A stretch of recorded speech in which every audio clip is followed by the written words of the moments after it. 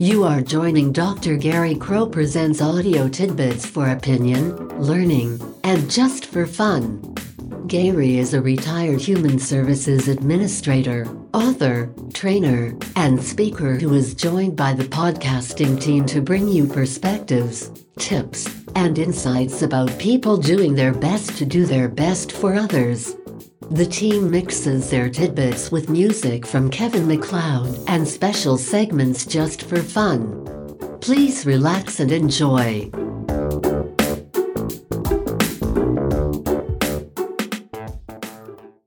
I don't think I want to call this episode full of facts, but it does include a few unrelated notions that I find interesting. Perhaps you will think they are interesting too. Give it a try and see if you do. You can't photocopy a $20 bill. Actually, you can't photocopy any denomination of U.S. currency. Try it and see for yourself. Why? It has something to do with dots on the bill that tell the copier not to copy. Did you know that your minor children cannot inherit should you die? If that happens, your assets will, without court intervention, be held until they are 18, before they can have access.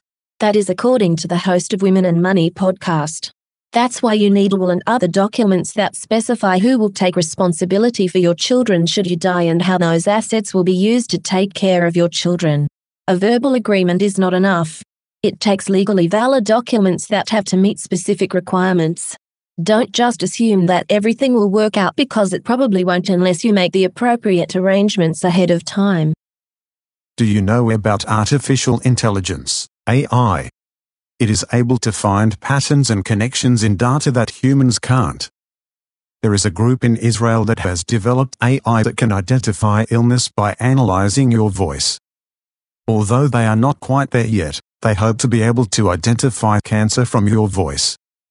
One day they think they will be able to diagnose many health conditions just by listening with artificial intelligence machines. That day is closer than you may think. We read and hear a lot about what we want to happen, how we want things to turn out, the importance of goal setting, and what it will take for us to succeed. The idea is that we should do whatever we can to increase the likelihood of positive outcomes for us and for those we care about. We would do well to spend at least as much time and energy being clear about what we don't want to happen, how we don't want things to turn out, and what it will take to increase the likelihood of no bad outcomes for us and ours. So what are you doing today to improve the odds that you won't end up behind the 8 ball tomorrow? When it comes to horn blowing, we all know that we need to blow out our own horns. Even better, I think, is when someone else blows our horn for us. If you have people out there blowing your horn, you have probably made it into the top tier of personal success. That notwithstanding, I want us to focus on a different kind of horn blowing.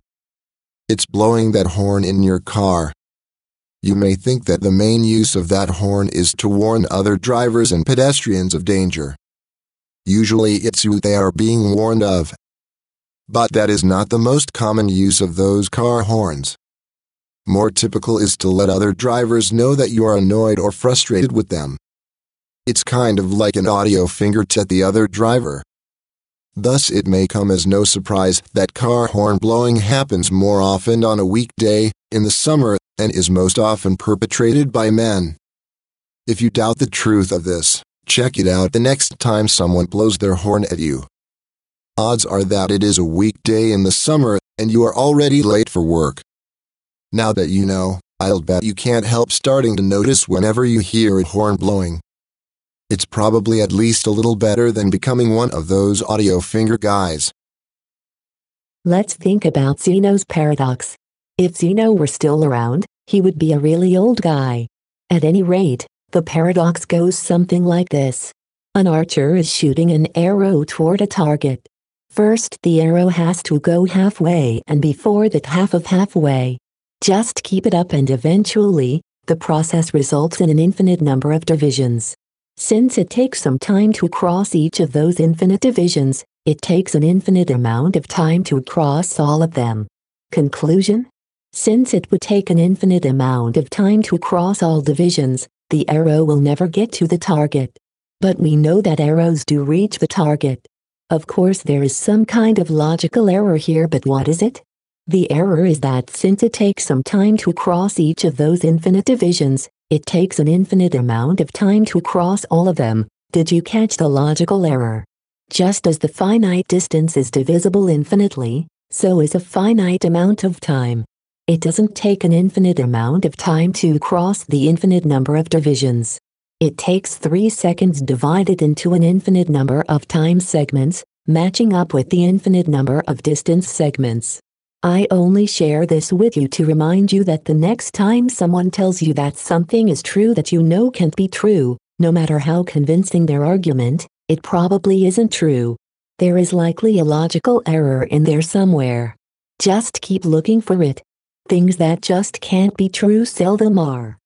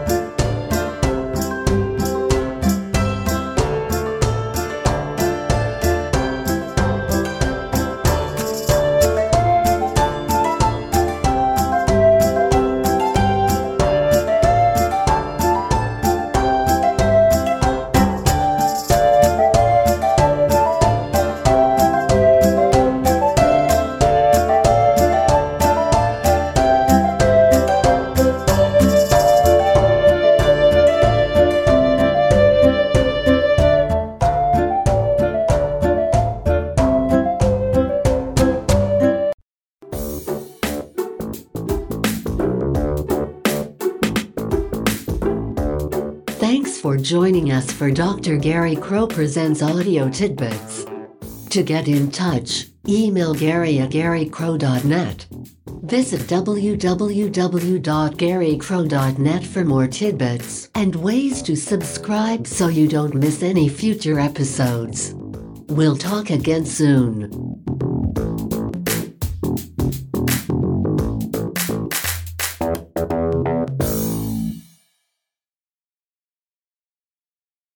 Music by Kevin MacLeod.